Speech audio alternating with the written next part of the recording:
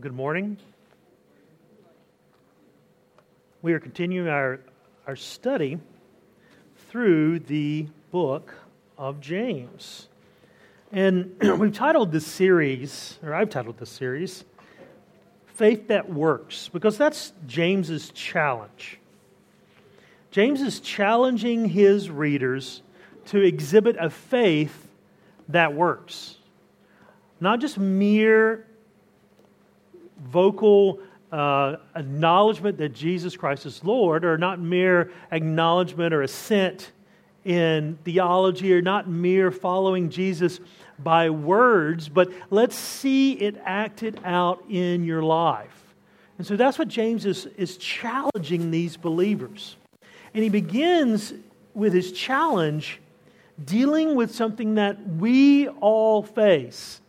In fact, if I went around this room at this particular moment and just started asking each one of you, I bet I would hear many various forms of trials that are in your life. Okay? And James calls attention to that. He says in verse 2, "Consider it joy, my brother, when you encounter various trials." They're various. They're multifaceted trials. They differ from person to person, and they differ in your life, depending on what the Lord is trying to accomplish.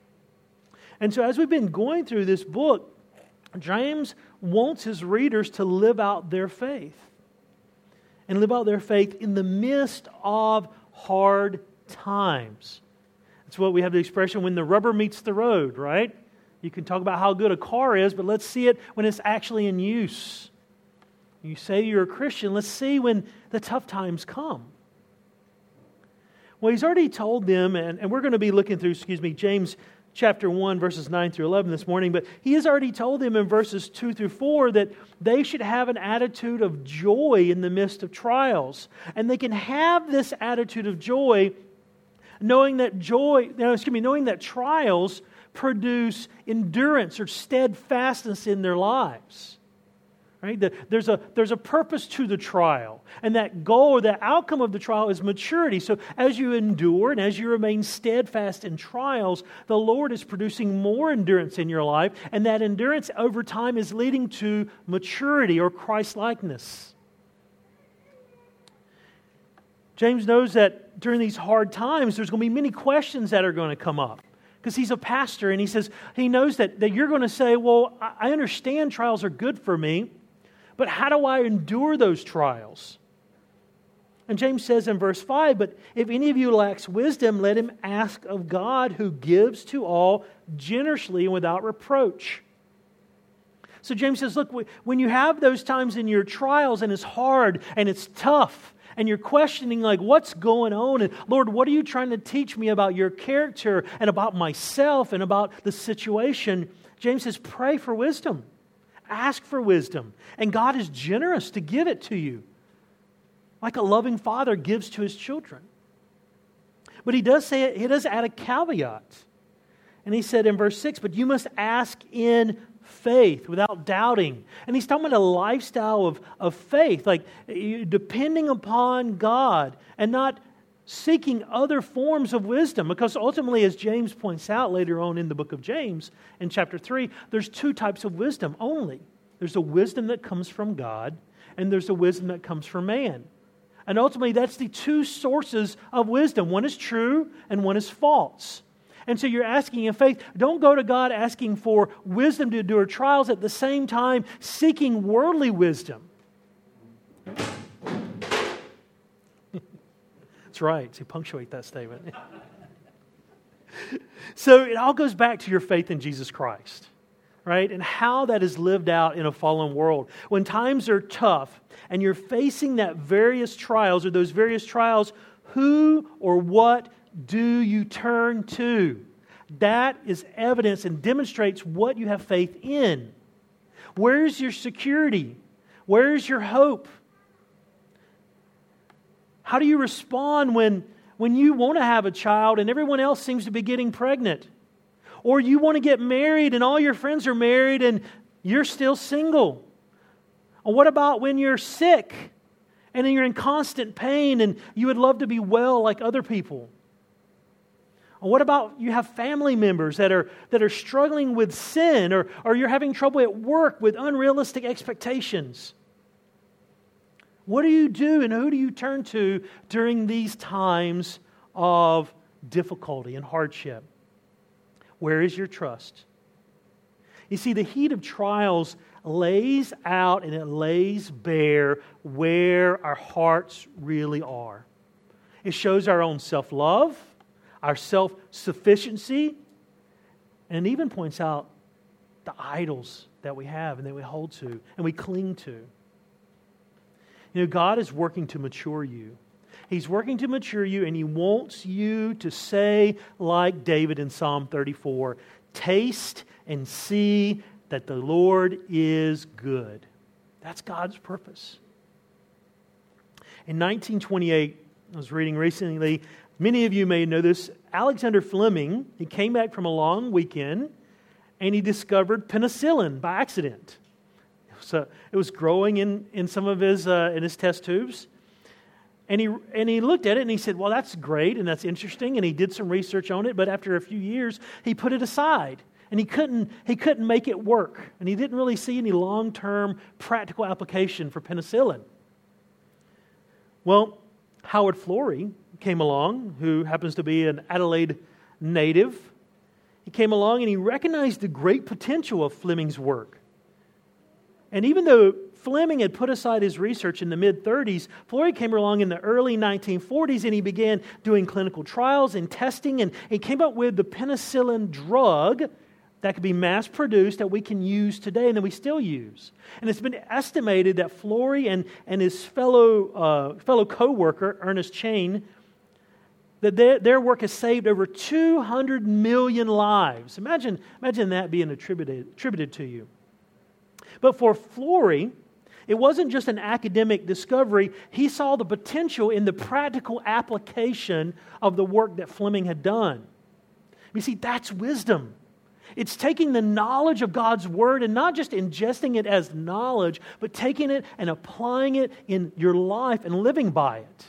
It's seeing the big picture. You see, your faith in Christ should affect your daily life. And James says, look, you need wisdom. And he said, you need this wisdom to endure these trials and understand these trials. And I love James, because he goes back and you'll see this over and over in that he's a pastor. He's pastor of the church in Jerusalem. And he wants to help you understand how wisdom makes a difference. So he doesn't just give you principles and says, live by them. He gives you examples. And that's what we're going to look at today in verses 9 through 11. Because he's going to give you two examples of wisdom in trials. Both have to deal with one issue, and that issue is wealth. And that's the issue that most of us struggle with in some time, in some capacity, and we will struggle throughout the rest of our lives. It's how we deal with wealth, how we deal with money. Well, James chooses that issue, and he gives us two examples.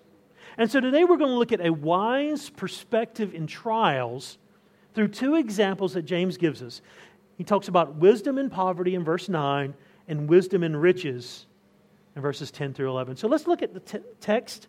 And I'm going to start reading in verse 2 because verses 2 through 15 is one section dealing with trials. And I want you to get the full flow of this. Verse 2.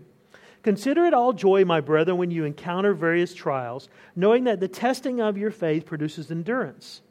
And let endurance have its perfect result, so that you may be perfect and complete, lacking in nothing.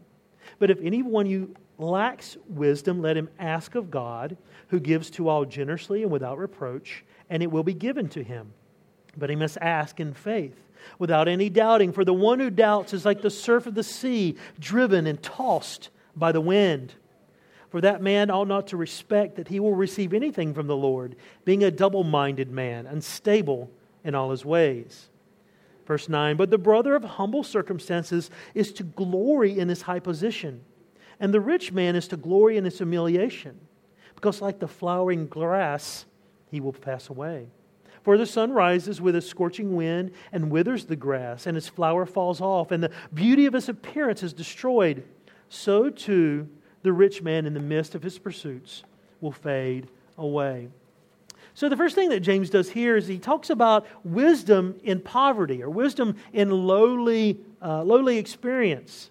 And he draws a contrast in verse 9. He says, but, or rather, if you'd rather translate that conjunction that way, but he's contrasting the life of the double-minded man who has very little faith in God in the midst of his trial with the lowly person, right? The lowly person, the lowly believer that has little respect, that has little social standing, that has very little financial security in this world. And he draws attention and he said that he's a brother. And he says, but the brother, so he's letting us know up front that this is a Christian. And he's talking about believers and their attitude towards money. But he said the brother in low circumstances. The word in Greek is tapanos. And literally it means not very far off the ground. And that's why you'll have some commentaries, some Bible translations say lowly man. The idea is he's depressed down. He's been pressed down to the ground. He has very little in this world's eyes. The word is also used for humility.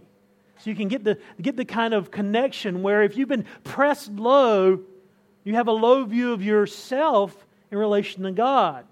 But this particular usage is talking about external circumstances. And we know that because he compares it to the wealthy man later. So this is a person with little wealth, little significance in the world. The world evaluates the person with little money, and they said they are worth little. If you don't have a lot of money, a lot of resources, the world doesn't look very highly on you. You think about it. For those that have riches, they automatically join an exclusive club. People give them a high standing, whether they deserve it or not. They automatically say, well, if they're rich, they must be smart, right? You think about the way we look at riches and we respect riches. Well, that's the world status. World status symbol is riches. Nice house, nice car, right? All those things, glitter and gold. The world evaluates people's lives based off of financial ability and financial wealth. But the world looks at the believer and he says, look, well, the believer, the poor person, he's low status. He's not worth much. He's not worth considering. Right? He's common. We have that expression in the South. I say something's common. It's the lowest denominator. Right? If somebody's in the South, if you're talking and they would say, stop being common, or stop using common speech. We're talking about like depraved or low speech. Right? Pull yourself out of the gutter, mate. It's one of the things we would say, so we wouldn't add the mate. So the world looks at them and says little significance. I love what Paul says, and this is true of all of us. 1 Corinthians chapter 1, verses 26 through 28. Now, Paul is talking to the Corinthians, and you got to remember, the Corinthians were arrogant and boastful and prideful. So Paul, first of all, reminds them who they really are. And he says in verse 26 of chapter 1, he says, therefore consider your calling, brethren, that there were not many wise according to the flesh, not many mighty, not many noble, but God has chosen the foolish things of the world to shame the wise, and God has chosen the weak things of the world to shame the things which are strong, and the base things of the world and the despised God has chosen, the things that are not, so that He may nullify the things that are, so that no man may boast before God. I heard this week an Arab proverb, and it says, all sunshine makes a desert. If things are always going right in your life, if you always have great money, finances, if everything was always going well and there was no trouble, your life and your heart would be a desert, right? You would never trust in anything but yourself and your situation and your abilities and your finances. So one thing to remember, when God chooses, and this is the point, when God chooses that you should be in a poor situation, know that He is sovereign and He has ordained that for you. Okay? Now, I'm not talking about situations where there are consequences for your sin. If you take out 1,000 loans and you overextend yourself and you bankrupt yourself because of poor choices, that's a different issue. Right? There's consequences in this world. The law of cause and effect God has put into effect in this world. okay? We're talking about situations outside of your control. You lose your job. Somebody gets sick and you have medical bills. Things happen and you're in a low, poor situation. Know that God is in control. 1 Samuel 2:7, the Lord makes poor and rich. He brings low and He also exalts. See, God is behind your circumstances. He is working for your benefit. What? To produce what? Steadfastness, endurance, so that they can have His perfect result, which is maturity.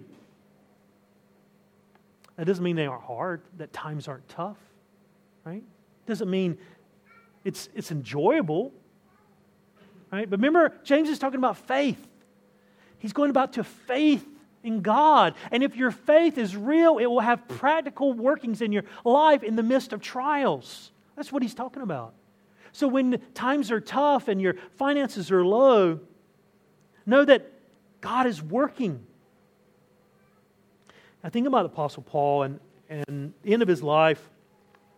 2 Timothy is his letter. You could even title it the letter of a dying man. And in 2 Timothy chapter 4, verse 6, Paul says to Timothy, "For I am already being poured out as a drink offering, and the time of my departure has come. I have fought the good fight, I have finished the course, and I have kept the faith." You think about the way the world viewed the Apostle Paul. I found a great statement, a great quote from Alexander McLaren, one of his commentaries on Paul, and he says this about Paul. He says, Paul's life, he said, it had been but a failure of a life if judged by worldly standards. You see, he had suffered the loss of all things. He had thrown away position and prospects. He had exposed himself to sorrows and toils, had been all his days as a poor man and in solitary. He had been hunted and despised and laughed at by Jew and Gentile. He had worried and been badgered even by so-called brethren. He loved, even though they loved him less, he loved more. And now the end of his life is near. A prison and the headsman's sword are the world's wages to its best teacher. You think about it from the world's standpoint, Paul's life was a waste. That's the idea of a drink offering.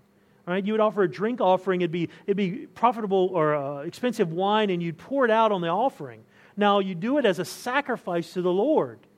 But the world looks at that and says, whoa, what a waste of good wine. What a waste of a life. See, that's the world's evaluation for the lowly person, the believer that doesn't have much. They look at you and they say, what a waste of life. But God has a different evaluation. And we'll see that in just a second. But there is a danger for those of us that have less. For those of you that have less. Because a poor man can love money just as much as a rich man. Right? A poor man can covet what he doesn't have. Can want it so bad that he will do anything to get it, even steal and lie. Right? It leads to idolatry, where you want something so bad that you're willing to sin to get it. Idolatry shows that the circumstances in our life show, if we lack financial means, show where our hearts are. Right? Do we trust in God, or are we constantly trying to acquire wealth and material things so that we have some measure of security for ourselves? But their natural reactions for the poor man are resentment. We resent it. Right? In our flesh, we are discontent. We don't accept that this is from God, and we want it to change. And we'll do anything to get it to change, even sin. Fear is huge. Right? You don't have a lot. Rather than trusting God, having faith in God that He's looking after you, you're fearful and you worry, and it eats you up in the inside. It can lead to depression. You complain and you grumble against God with an unthankfulness because, Lord, you put me in this position. Lord, why? But that comes into dealing with the wisdom aspect. And that's why James uses this as examples, because as a low person, a person without much means, you need the wisdom that he's been talking about to understand your situation and to live out the Christian life in faith. But James says he says the brother of of humble circumstances or low position, but he is to glory in his high position. Okay? So if you have a low circumstances, he said you're to glory. The word also there means boast. You're to boast in the spiritual reality that you really have. The world looks at you and says, you are lowly and you're worthless. But God says, let me tell you what you really look like. Let me tell you what you're really worth. And to do that, we need to turn over to Ephesians. Ephesians chapter 1. I love Ephesians. All right? Ephesians. Paul's this beautiful section. Man, Ephesians 1. I want you to just listen. All right? If you want to turn there in your Bibles, you can. But I want you to think about all the things that God has done. Now, these things will not change based on circumstances. These things, as you would say, are locked in. Right? These are spiritual realities. He says, verse 3, "Blessed be the God and Father of our Lord Jesus Christ, who has blessed us with every spiritual blessing in the heavenly places in Christ." So you're blessed. He said, just as He chose us in Him before the foundation of the world, that we would be holy and blameless before Him. So He's chosen you. Verse 5, "He predestined us to adoption as sons through Jesus Christ to Himself, according to the kind intention of His will." So He's predestining you to be an adopted son or daughter. Right? "To the praise and glory of His grace, which He freely bestowed." Verse 7, "In Him we have redemption through His blood, the forgiveness of our trespasses according to the riches of His grace." So in Him you have redemption, you have forgiveness. Verse 8, "He lavished on us in all wisdom and insight. He made known to us the mystery of His will, according to a kind intention which we purposed in Him." So He's made known to you the mystery of His will. You can know God's will through His Word. "With a view to the ministration suitable to the fullness of times, that is the summing up of all things in Christ, in the heavens and the earth. In Him we have also obtained an inheritance, having been predestined according to His purpose, who works all things after the counsel of His will." You've been what? Predestined. You have an inheritance promised to you as a co-heir in Christ. Verse 12, "To this end we were the first to hope in Christ, would be to the praise of His glory. In Him you also, after listening to the message of truth, the gospel of your salvation, having also believed, you were sealed in Him with the Holy Spirit of promise." And you were sealed by the Holy Spirit. Okay? That's the true spiritual reality. That's the true spiritual reality of where you are, regardless of your circumstances. These things never change. And that's what James is saying, is that you need to exalt. If you're in a low position and God has brought you low and you don't have much, then in your low position, you can exalt by keeping your attitude and your mind focused on the things above, focused on the things that cannot and will not change. That's how you have faith in trials. You remember the character, right? And the promises of God. That's how you can glory. That's how you can exalt in your low position. When you're going through that tough trial, you focus in on God's character and His nature and His revealed to us in His Word, and you focus in on what He's done for you. It changes your perspective. That's that wisdom coming out. All right? That it even changed to what Paul even says, going back to 1 Corinthians chapter 1, after telling them who they are. In verse 29, he says that no one may boast before God. But in verse 30, he says, "But by His doing, you are in Christ Jesus, who became to us wisdom from God, and righteousness, and sanctification, and redemption, so that just as it is written, let him who boasts, boast in the Lord." And that's what James is telling his readers to do. He's telling you, boast in God. Now, I know what you're saying. Wait, Pastor, I thought we aren't supposed to boast. We aren't supposed to have pride. But when it's used in Scripture, and James uses it later on in a negative way in the book, but when it's used in Scripture, it's talking about personal pride, personal glory, self-elevation, right? It's okay to boast in God, boast in who He is and what He's done. So when you're going through that tough time in your life, and when you're low, and you don't have the means to give you a measure of security, you can boast in God and say, "Lord, I know You've brought me low, but here are the things that that haven't changed. All those things in Ephesians 1. God's love for you. You realize God could not demonstrate His love for you any greater than what He's already done. Right? For God so loved the world that what? He gave His only begotten Son. The cross is the greatest picture of love that God can give to you. Right? He gave His only Son. He died on the cross. So when you're going through those tough times, you have to remember God's character and His promises and His works for you. Philippians 3:20 says that our citizenship is in heaven, from which also we eagerly wait for a Savior, the Lord Jesus Christ. He will transform the body of our lowly state into conformity with the body of His glory. We are waiting for that. That's why we pray, Maranatha, O Lord Jesus, come.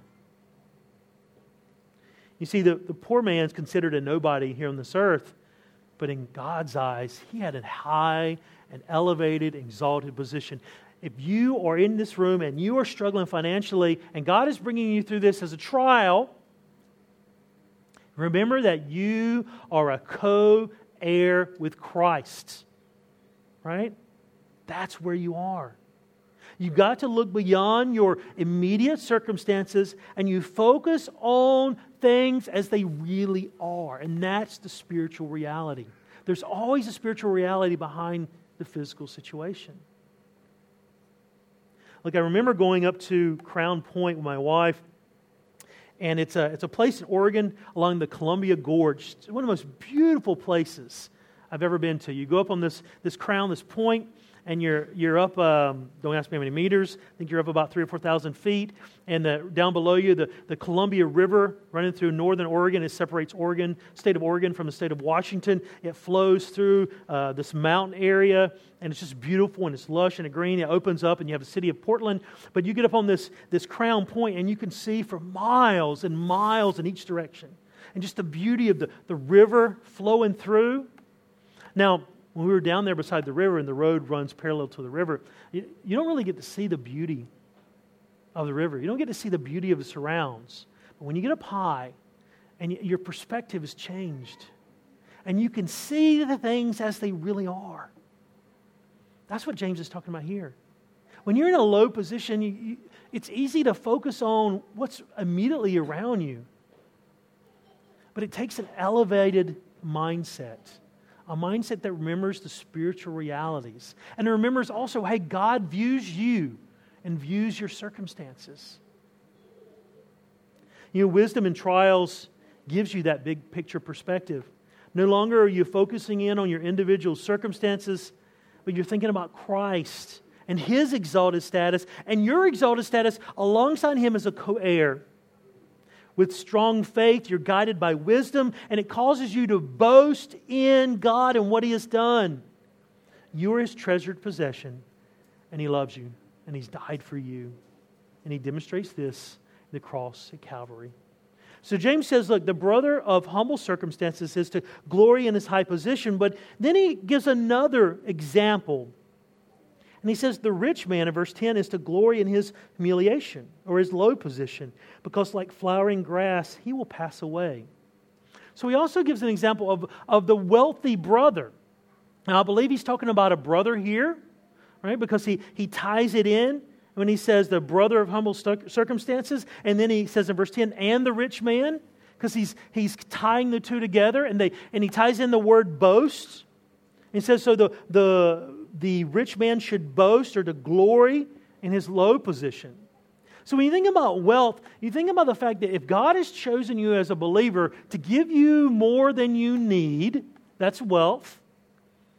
Well, one thing you have to remember is there's a stewardship with that. I teach my son this. Everything that he has, talking to my son who's 6, is given to him. He didn't purchase any of it, right? So I tell him he needs to be a good steward of what he's given. Because ultimately everything that we have is God's, and it's been given to us by God for us to use for our needs, His glory, and to help others. Right? God gives you, and this is a good thing to remember when it comes to wealth, God gives you what you can handle. Because you remember, this is a trial he's talking about. Most of us can relate to the lowly poor trial, right? We've done that before in our times in our lives. Maybe you're going through that now. We can relate to that. But riches are a trial. Because God knows that riches are quick to turn a person's heart away from Him. Riches incur a greater accountability. So if you start thinking, well, Lord, I'd like to win the lottery, or I'd like to have a lot more money, Luke 12, Jesus says, from everyone who has been given much, much will be required, and to whom they have been entrusted much, of him they will ask all the more.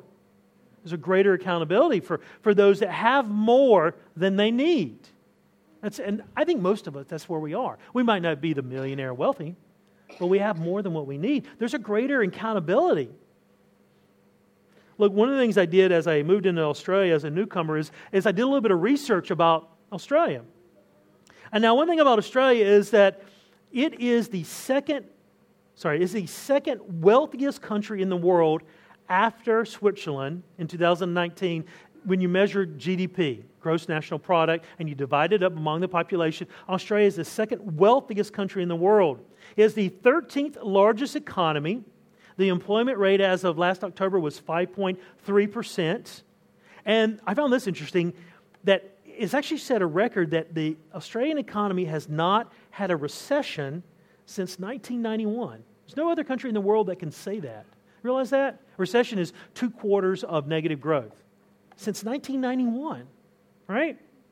And so when you think about it from a worldwide perspective, regardless of your individual situations, this is a wealthy nation. The poor in this country, right, and I saw a statistic, 13% of Australians identify as poor or live below the poverty line. The poor in this country would be wealthy anywhere else in the world, right? We're rich.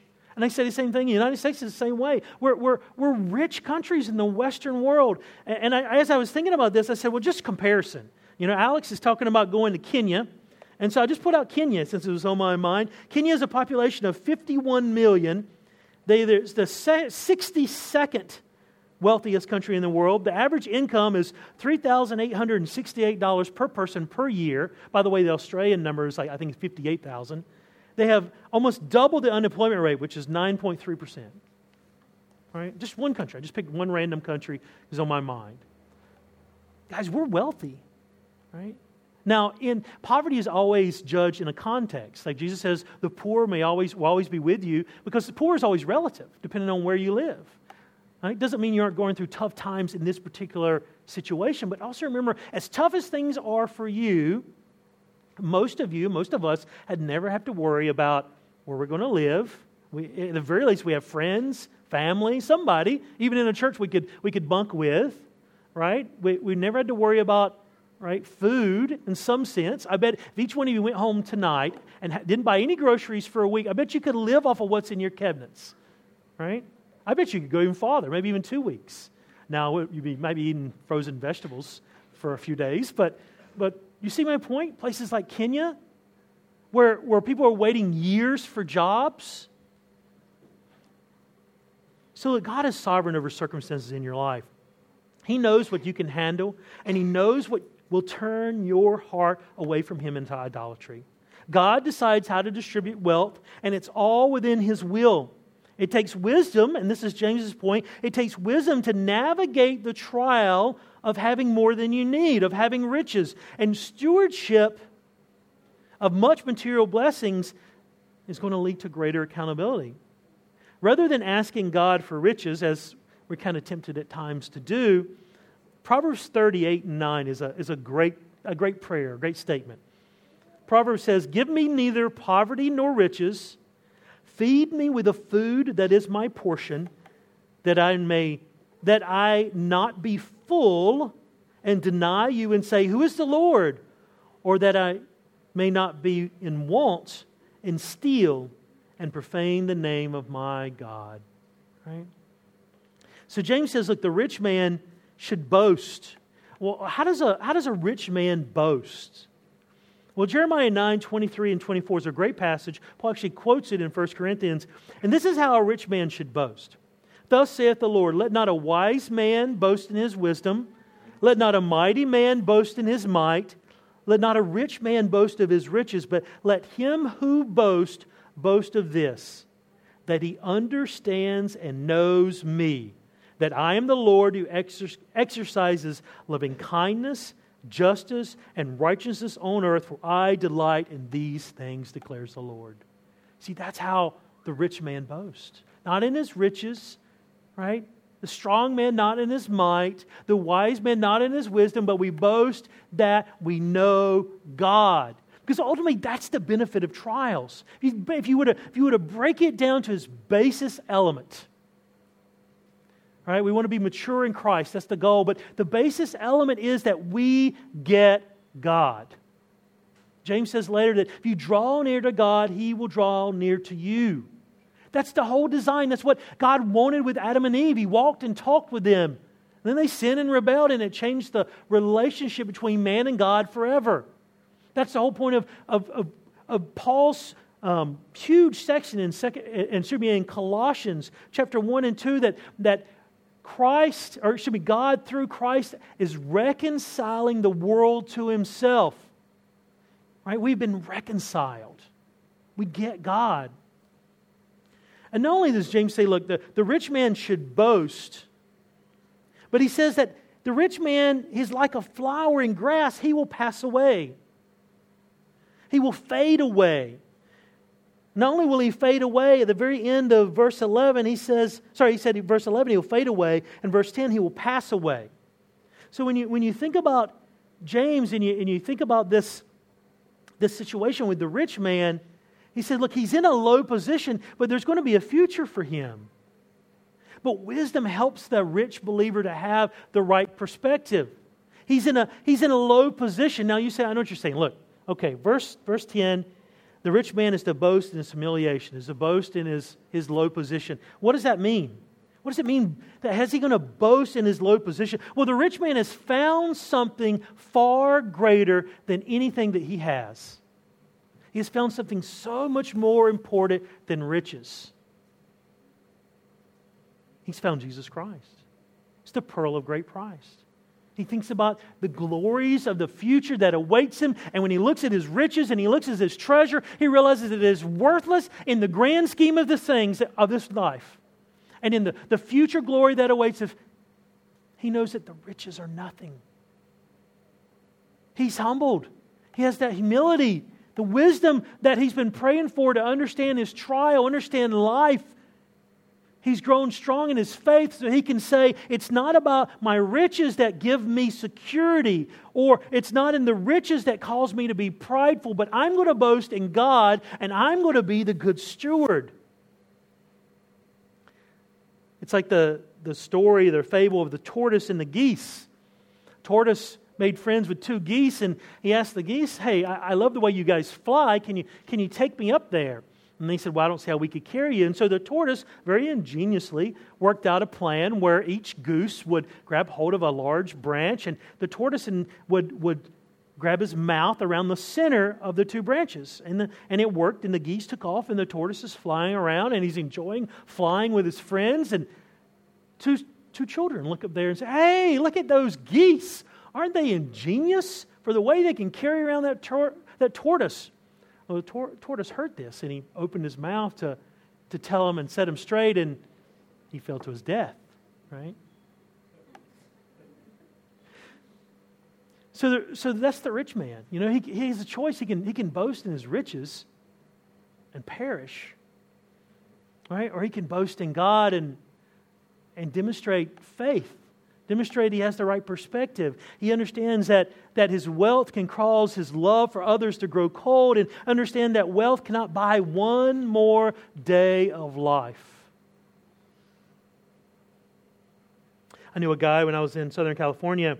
I worked as a vendor visiting all these different grocery stores and shops, and he was one of the meat managers, and he won the lottery.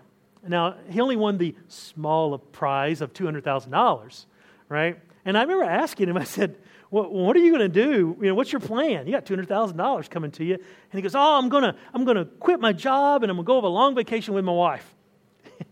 And he showed me at that moment that he wasn't a good steward. He wasn't a good manager of his money. Because, $200,000, really? If you make $50,000 a year, that's 4 years worth of living expenses. And Southern California is expensive. And so what it did, it showed me that it was a good thing to realize, because wealth, the increased wealth in our lives doesn't change our attitude towards wealth. It doesn't change our hearts. We're still the same people. Just because you have more money, if we're greedy and we're unwise stewards with a little bit, just because we get a lot more really suddenly, doesn't mean we're going to change overnight. No, I'm going to manage my money wisely. Right? He who is given little and proves himself will be given more. Right? And now that's a stewardship over talent, over resources, over responsibilities, not necessarily money. But I actually looked up and I started thinking about it, and I read, according to multiple studies, 70% of all lottery winners, this includes whatever amount they win, 70% of all lottery winners go broke totally. 1% go broke within the first year.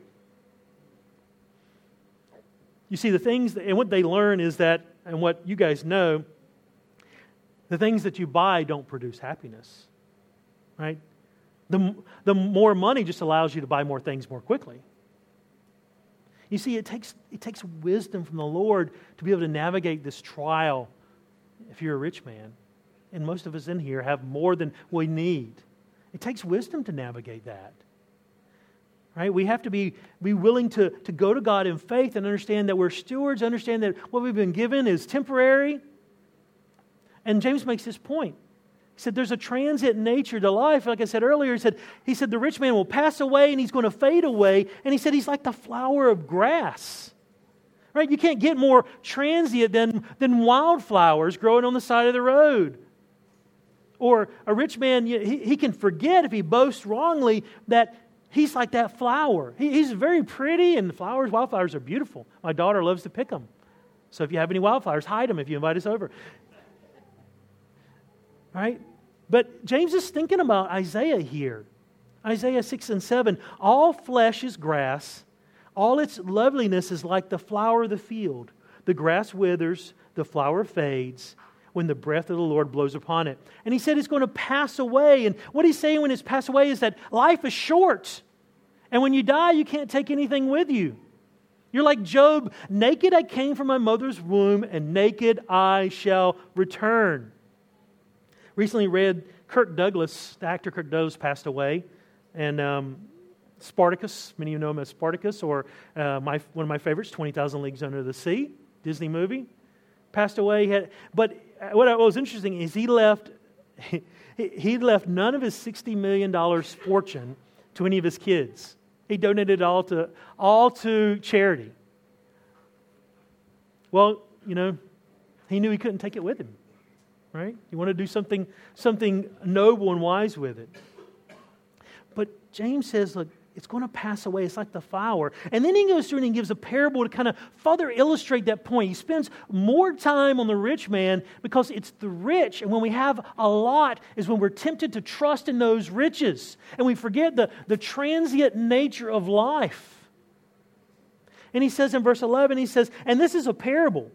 Right? He basically gives four things in this parabolic form before he makes his punch statement. And he says, for the sun rises with a scorching wind, and it withers the grass, and the flower falls off, and the beauty of its appearance is destroyed. And then the statement is, so too is the rich man. So he pictures wildflowers growing. Now, in Southern California, there's north of LA County, actually not too far north of where I was living, there's a great state park. There's a great state park. They have all these wildflowers that grow. In fact, because it's kind of remote, they'll all bloom at once. And it's like 20 or 30 square miles of area of just wildflowers. In fact, you can see this wildflower bloom from space. They've taken pictures, International Space Stations that flies over and they'll zoom in and you can see this wildflower bloom. What's interesting about these flowers is they bloom and they're beautiful. They don't last long because what happens in Southern California, we have what's called the Santa Ana winds. They're winds that shift from the desert, and you can go from 80 degrees to about 100 degrees, which would be roughly mid-20s Celsius to 40, 42 degrees Celsius in the span of roughly 6 or 7 hours. It can turn just like that as it blows in these desert winds. And these flowers, the wind and the heat, it just withers them and it will destroy them. So you have a week of just beautiful flowers, and then within a day, they're dead and they're gone. Well, they have the same thing in Israel. Southern California is a lot like Israel in that sense, is that they call them sirocco's, and there's these desert winds, and they come up from the desert in the south, and they'll hit the wildflower blooms, and they'll just destroy them. Fierce heat, fierce wind. They don't last long, right? He said that's like the rich man. He's transient in his pursuits. He said, so too the rich man in the midst of his pursuits will fade away. His pursuits, his lifestyle, even the word could be used to describe journeys, in his journeys or in his business. The rich man will go suddenly and unexpectedly, just like the rest of us. You see, James is dealing with this temptation of riches and reminding the rich person that his life will fade away and that it's passing, that his wealth and his social position is really nothing compared to the glories of Christ. You know, when I was in seminary, we visited the crematorium, the Los Angeles crematorium, one of the largest in the world. And when you got a city of, well, a county in the roughly county is roughly 20 million. So imagine the size, population of Australia almost in one county. You know, one of the largest counties in the world besides, I think, New York. Crematorium. So we went in there as part of a class we were taking on dealing with end-of-life stuff. And, you know, went in there and it was amazing and it was eye-opening. And one of the things that I thought was so interesting is after they've finished, I'm not going to get too descriptive, but after they finish doing what they're doing, what comes out can fit in a box that's roughly less than 6 inches cubed. That's all that we are, is dust. And they have these boxes sitting there, and they have them waiting to be claimed by their family and friends or whoever. Sometimes they're not claimed. But I'm looking at these boxes, and you can look at these boxes, and you don't know if this person was rich, this person was poor, this person was famous, this person was infamous. You don't know anything about these people, right? The end of man is the same for all of us, right? You go to a cemetery, right? There's some great monuments that people build to above the ground to celebrate people's lives, but what's down below is the same, right? Each one of those boxes is the same, right? It helped change my perspective as I was thinking about life. You know, James in this section of Scripture, he's giving examples to believers about living out their faith in the midst of monetary trials, whether they're trials that are in a lowly, poor nature, or they're in a high, as the world would evaluate it, rich perspective, right? But James goes and he says, look, it's a working faith that considers trials joy.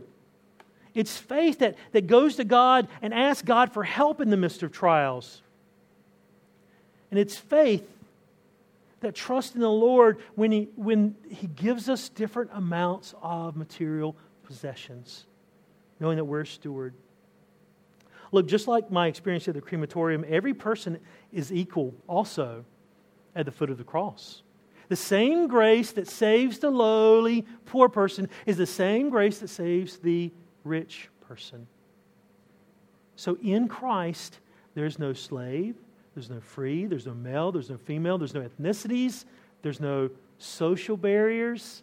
We're all one in Christ. We're equal at the foot of the cross.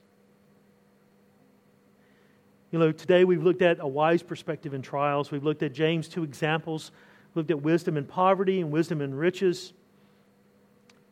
You know, let us boast not in our riches, not in our strength, not in our wisdom, but let us boast in Jesus Christ and keep our faith centered on in. That's James's challenge.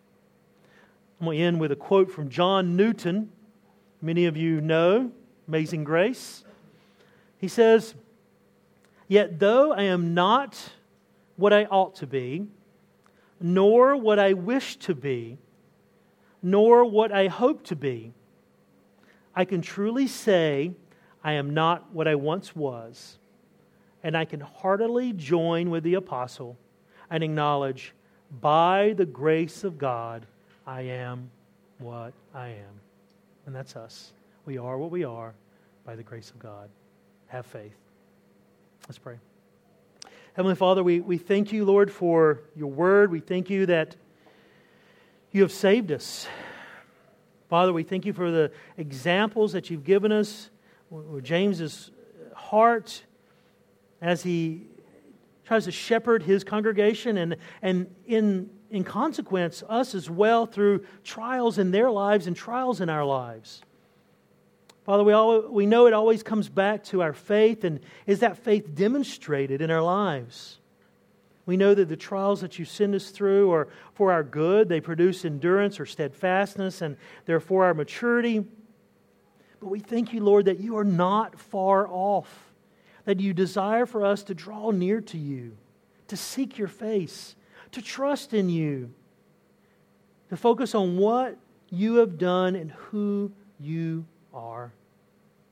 Lord, I thank you again that your word has revealed your will to us. I pray for steadfastness for the lives of the believers here, that we would not just be hearers of the word, that we would be doers. We pray all these things in Jesus' name. Amen. Thank you all. Have a great week. See you next time.